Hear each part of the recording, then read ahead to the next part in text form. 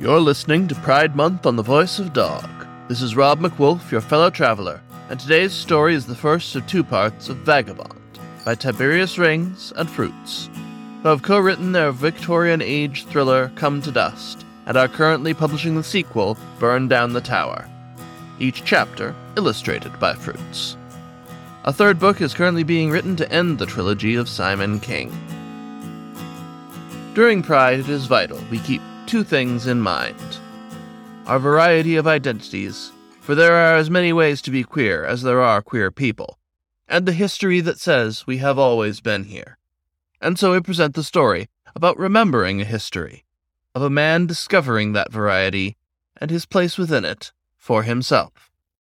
Please enjoy Vagabond by TiberiusRings Fruitz, Part 1 of 2.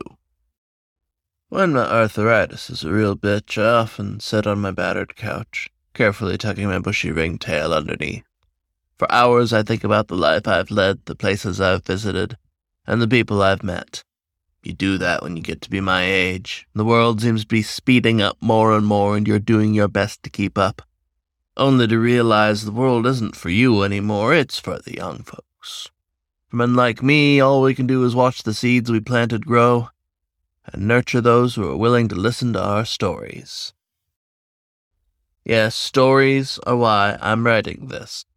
A young friend of mine suggested that I write them down. He listened to the rambling of this old raccoon whenever he came over to help with the car or groceries. He told me they were too good to just leave as spoken words. So here I am, 90 years young and typing away at a computer, going down my long-gone memory lanes. I have few regrets in my life. I've lived a good, long one. And this is a story about how I found myself in a world that didn't quite know what to do with me. History says that people's attitudes toward gay men began to shift in the 21st century. For the most part, that is true. Laws were being passed left and right to ensure equal protection and tolerance, and seeing gay people on TV shows was becoming more and more normal. Hell, everyone had gay friends. I think that's what helped push the gay rights movement forward as much as it did. It's hard to hate somebody, intimately. That isn't to say that everything was great during those years. Far from it. Even as the laws changed, bigotry, hatred, and fear were still running through the veins of our country. There were counter-movements everywhere, all under the argument that society had moved too fast. Hate crimes still happened. People could still be awful.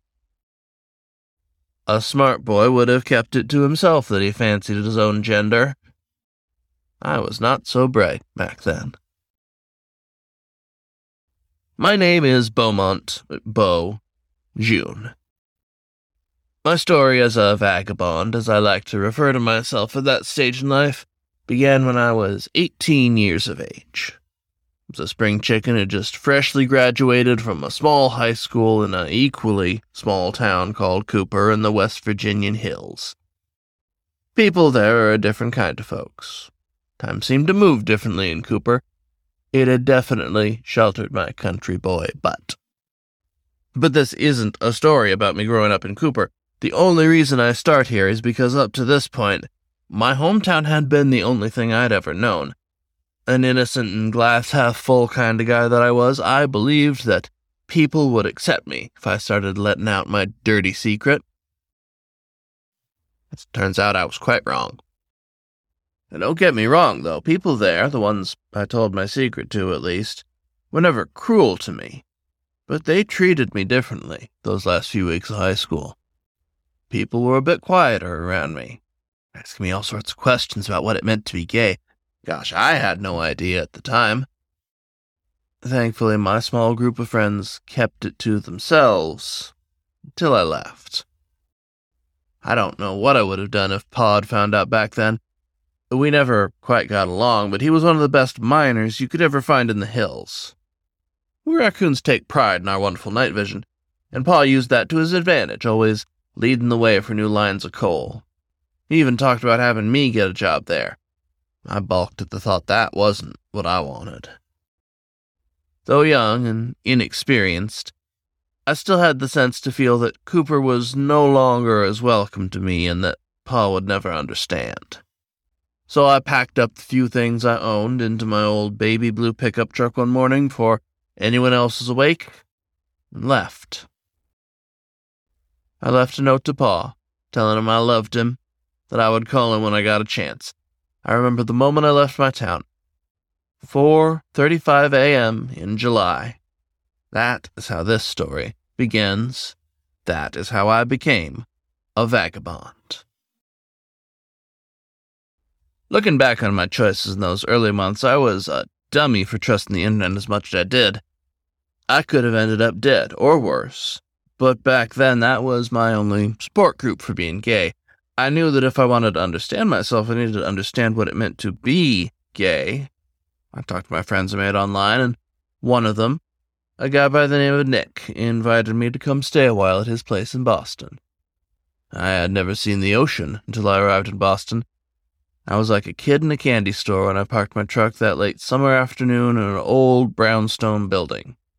My ringtail was tired, and extra messy after hours being jammed between my butt and the car seat.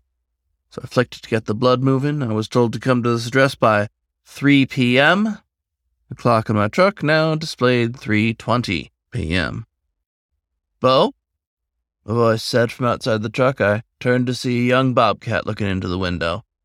He wore an athletic pair of shorts, a fitted athletic t-shirt, which clung to his body and showed off the lines and the muscles underneath. It was subtle, but it was clear he wore it to show off a little. I smiled and got out of the truck. "Yeah, Nick?" I offered my hand, which got Nick staring at it before pulling me into a nice tight hug. I tensed up, but slowly relaxed. Where I came from, you did not hug other guys so openly. I was worried someone would see. "You made it. You got out of the country okay? You tired? How are you feeling? You should come in." Bobcat was shooting out words like a machine gun, a furball of energy with a bounce in his steps. His eyes twinkling like a pair of bright stars, the boy led me to an old building and up the stairs. "Sorry I was a little late. I wanted to get a latte before you got here, and then I got caught in a conversation with someone." I laughed with a shrug as we kept going up and up.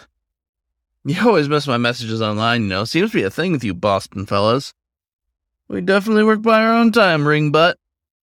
That was his nickname for me. We met in a chat group for people who weren't sure exactly what being gay really meant, but he seemed further along than I was. He was confident and proud, and I wished I could be as open as he was. I was still wearing baggy clothing over myself, worried that showing off would get me unwanted attention. Bobcat opened the door to his small apartment, and we stepped in. "Welcome to home," my host said, spreading his arms wide. "You can stay as long as you want. You said you were just passing through, but I hope you stay a while. I could show you around." The apartment had just one bedroom and a tiny front room. The kitchen's so small I thought my Aunt Emma would have died in frustration had she needed to use it. The whole place was clean, but also lived in. You could see a few dirty cups here and there, some books not so nicely arranged, dust on the shelf. Signs that Nick took care of the place but wasn't going overboard on the cleaning. "Thanks," I said as I put my backpack down. "I'd like that. I have some money if you want me to chip in." Nick vehemently shook his head.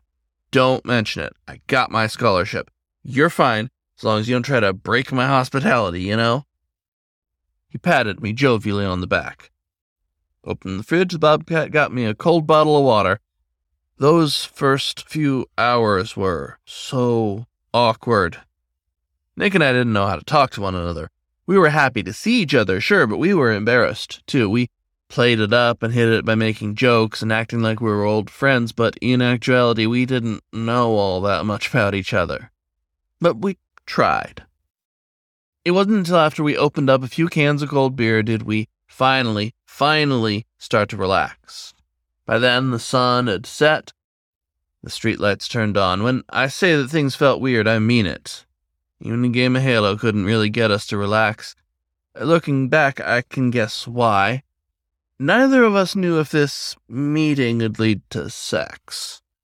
Neither of us really knew how to take the lead, and neither of us was sure what we wanted. If we just talked about the awkward bits, things wouldn't have taken so long to finally get moving, but that's hindsight for you.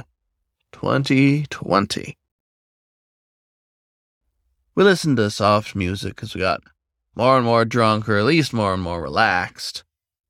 I was being careful to not get too plastered, since I tended to fall asleep if I had too much alcohol in my system. I gathered enough courage to ask the question that had been burning on my mind since I left Cooper. So, Nick, you had any luck figuring out this gay stuff? Nick shrugged and sipped his beer. Not really, no. That surprised me. Well, what's going on? Maybe I can help. Think of it like posting online.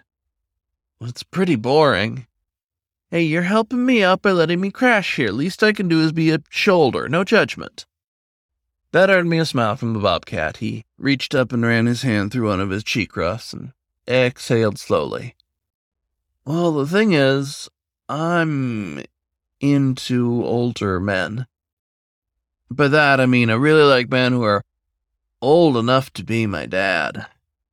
My dad, he ran out on me and my mom, so I never really had someone masculine in my life.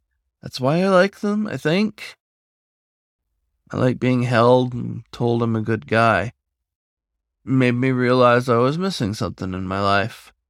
I nodded. Paul was always in my life, and while he was a quiet man, he'd always been the pinnacle of masculinity in my little world. He taught me how to hunt and fix cars. We weren't close at all, but he taught me what I believed at the time was to be a man. But I don't know, I came to an art school here in Boston because it's more open than my hometown, but I'm still scared. I keep thinking, what if people make fun of me? What if I'm wrong about liking men? It's really confusing, Bo. Let me ask you this. I turned to face him, my beer almost empty now. When you know, I moved my hand up and down in a pumping motion. Do you think about men, women, both? Nick blushed and looked down at his hands. His ears folded back against his head, swallowed hard, and quietly answered, Men. Doesn't that clear it up? No, it's different. He took a deep sigh. There's this guy I met on a gay dating app, the one that the guys on the message boards are always using. He's a raccoon, like you. He was older than I expected. He's a professor of engineering and can talk forever about science and the world. It's humbling, and I love it because it's like he has the whole world figured out. I tell him about some of the stuff going on, and he has a story or an experience he shares with me, and it's nice to know I'm not the first to walk that path.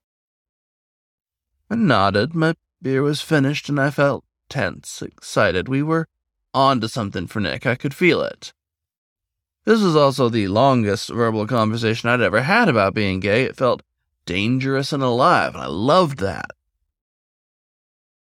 But I get these weird thoughts, like, what does he see in a kid like me? What will happen if we get together in a relationship? What about if he dies? He isn't ancient or even old, but he'll likely die before me. Whoa! I held up my hand. You're getting a little ahead of yourself, aren't you? You said you weren't even dating, and now you're imagining a life after his funeral. Calm down. I don't know, Bo. I'm scared. And Nick's face said it all. He'd been holding that in for so long, and I knew that fear, all the worries about being out about yourself. It was true and very real. So I flashed the warmest smile I could muster at my feline friend. I'd like to meet him, if at all possible. But I also know that you miss every swing you don't take. Nothing commits you to anything, but if you don't try, you'll never know and maybe even regret it. So my time in Boston started on an awkward friendship between two boys who didn't even know if they were really gay. But after that night, things changed for the both of us in slow but remarkable ways. A couple days later, Nick introduced me to Professor Bensley, a raccoon with gray and ringtails, a bit of a heavy-set body, and a jolly laugh that made you want to laugh with him. As my bobcat friend said, he had a story to tell about everything. He was a fan of history, told us all about Victorian England. Supposedly there'd been a menace plaguing London going by the name of Jack. I wanted to know more, but Nick fell asleep, much to our laughter. And I stayed in Boston for a year. I had officially become Nick's roommate, and I paid my rent. A decent amount saved up for my life and not really needing to spend it, and I got a job downtown in a bookstore. I was never overwhelmed with cash, but I had enough to survive. When I look back on that year in Boston, I remember feeling so alive and so adult that I could really be this way and everything would be fine. Nick and I explored each other at first. Nick was my first kiss with a boy, and I saw stars when our lips touched. Oh, it evolved from there, of course.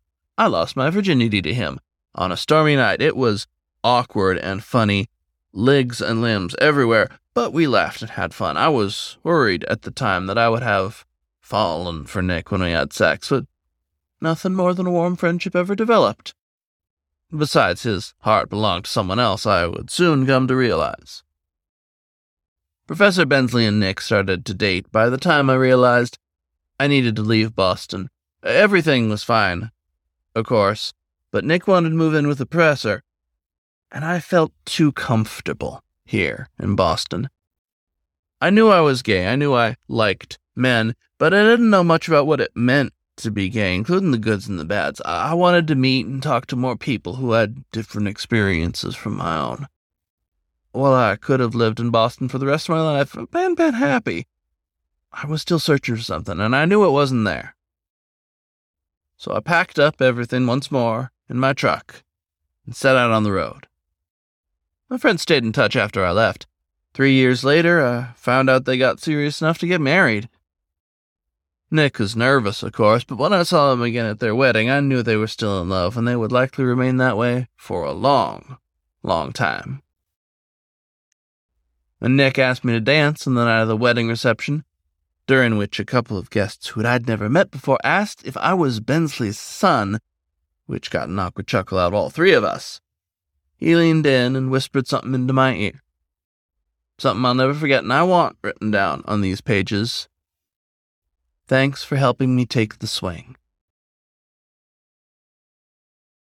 I had no idea where I was going for a while. That was part of the adventure. I went around the United States working odd jobs here and there. My down-to-earth country boy side did me wonders when I had to rely on the kindness of strangers to get me work or show me where a boy like myself could sleep on a dime. I didn't meet many gay men in that period of my life, though honestly I was enjoying the trips and the sights and the people to really focus too much on finding another gay man. That was until Arizona. I bumped into Claude. Claude was someone I spoke to online when I was a kid, but we had grown distant. In my last year chatting with him regularly, Coyote had said he was having family problems, and then stopped coming online as much. We still kept in touch, though, usually an email every few months, but nothing specific about either of our lives. Chatted about the things we like, games and guys. Truth be told, I knew he was out this way, Flagstaff to be specific, but I didn't expect to actually find him. I wasn't going to impose on him either, since I didn't know his life situation like I had Nick's, and I was honestly just treating Arizona as a rest stop on my way to California. So when I bumped into the Coyote at the diner, you had to believe we did that thing you see on TV, the stare, and the look up and down, and then the happy embrace. We had exchanged many pictures over the years, yes, even those kinds of pictures. So I knew him by looks alone. The sandy-colored fur, ears tipped with light milk chocolate highlights, brighter wheat-colored highlights on his face and under his eyes going down the length of his neck. He was handsome and fit. He was wearing a black, fitted muscle shirt that held his upper body like it had been airbrushed on. Over his left pectoral was a logo for a mechanic shop, and he had an oily rag hanging out of his back pocket. When I met Nick for the first time, there was that awkwardness between us, but the same didn't happen with Claude. The coyote was always warm, friendly, and cheerful. He had his arm around me and led me to the circular booth in the back of the diner. "Dude, I can't believe you're here," Claude said once we had sat down in the booth, flashing one of his famous coyote grins. "You should have said something." I rubbed the back of my head, embarrassed. "I didn't want to impose or nothing, you know. Plus, we don't talk as much these days, and I didn't know what was what."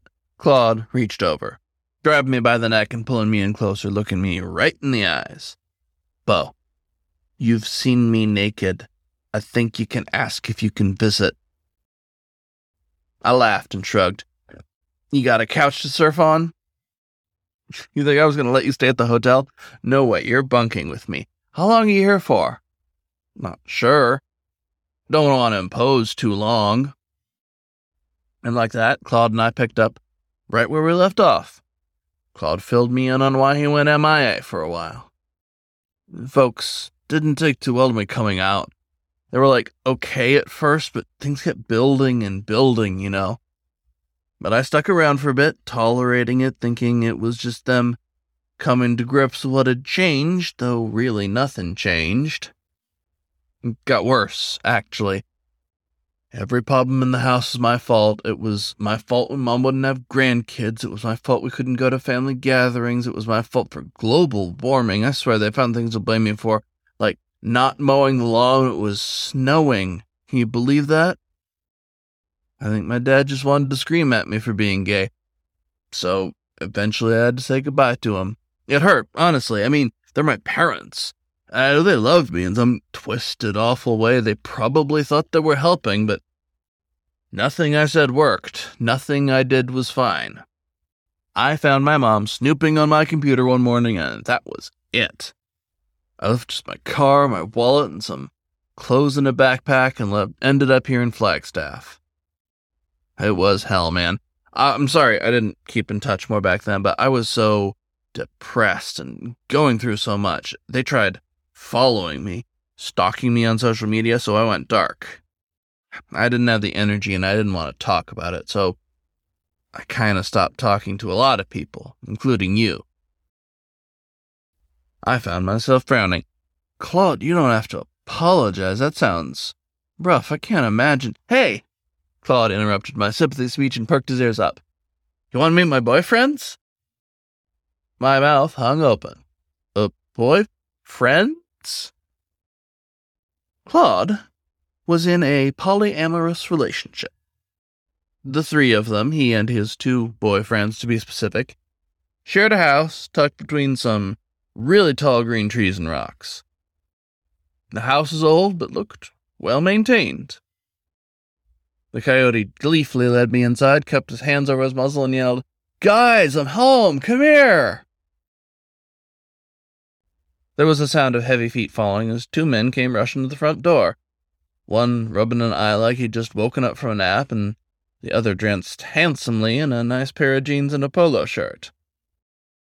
"Bo, let me introduce you to my boyfriends, Jason and Miles. Jay, this is my old internet friend, Bo. You know, the raccoon who was an ace in Ringmasters RX? Two were around my age. The sleeping one was a Black Panther wearing a tank top and a pair of sky blue briefs. Once he stopped yawning and looked at me, I could see he had a pair of the most handsome violet eyes. "Hi, I'm Miles. Claude talks about you when he's missing his old gaming days." The other boyfriend, Jason, was a white wolf. He was fit but lean, like a muscular swimmer. He dyed his fur tips red on his head and his ears so it looked like he was being bathed in red light all the time. He smiled and pulled me into a hug. "Jason's a hugger," Claude said with a laugh. "I can tell," I pretended to wheeze. This was my first encounter with a poly relationship. I was incredibly curious, but also wary about picking through their lives and asking weird questions. So for the first week living with them, I mostly just watched. The trio had a special dynamic. It was interesting to see how they equally cared about and focused on each other, sometimes. And they seemed to be where they needed private time just as much as group time. It wasn't until one morning, I was making some eggs in the kitchen. The other three sat at the dining room table that Claude chuckled with a piece of toast in his muzzle. You're being too polite, Bo. About what? Jason giggled a little as he poured himself some orange juice. I can't believe he's lasted this long. I dropped the finished eggs on 4 separate plates, brought them to the table, and looked at the two with an innocent tilt of my head. I don't know what you're talking about. You watch us like you're studying us, the White Wolf said, reaching for his plate. Yet you don't ask any questions?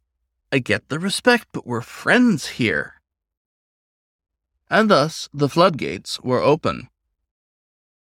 Okay, so how does it work? I asked as soon as I sat down at the table. You mean the three of us? You mean the three of us? Claude answered.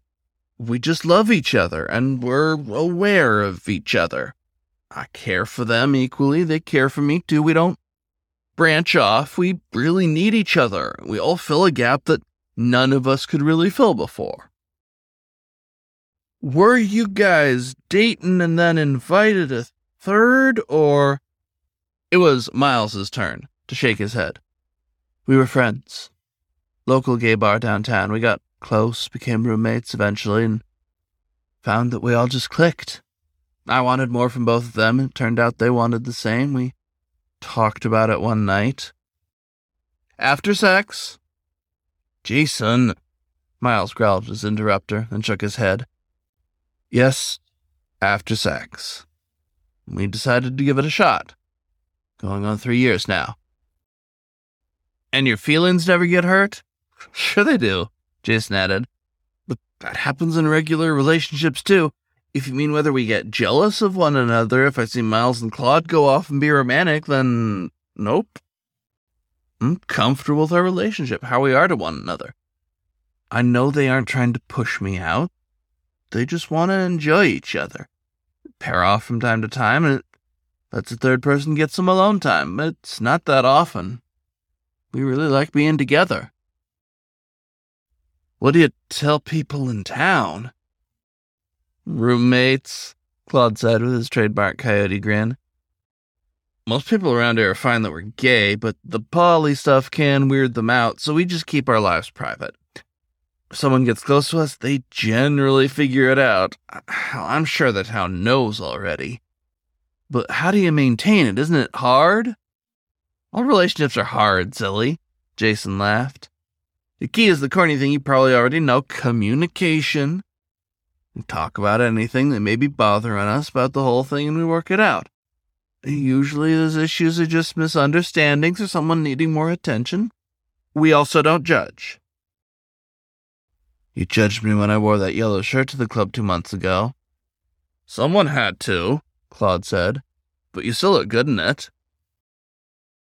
Flagstaff offered me a huge learning experience. The three-way lovers, or thruple, as they were actually called, told me to be open about my questions. I did, and they answered honestly.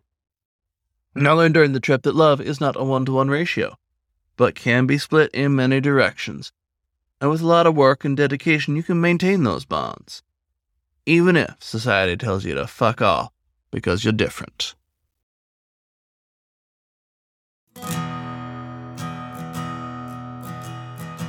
This was the first of 2 parts of Vagabond by TiberiusRings Fruitz, read for you by Rob McWolf, Werewolf Hitchhiker. Tune in next time to find out how Bo learns that not every scar is on the surface. As always, you can find more stories on the web at thevoice.dog, or find the show wherever you get your podcasts. Happy Pride, and thank you for listening to The Voice of Dog.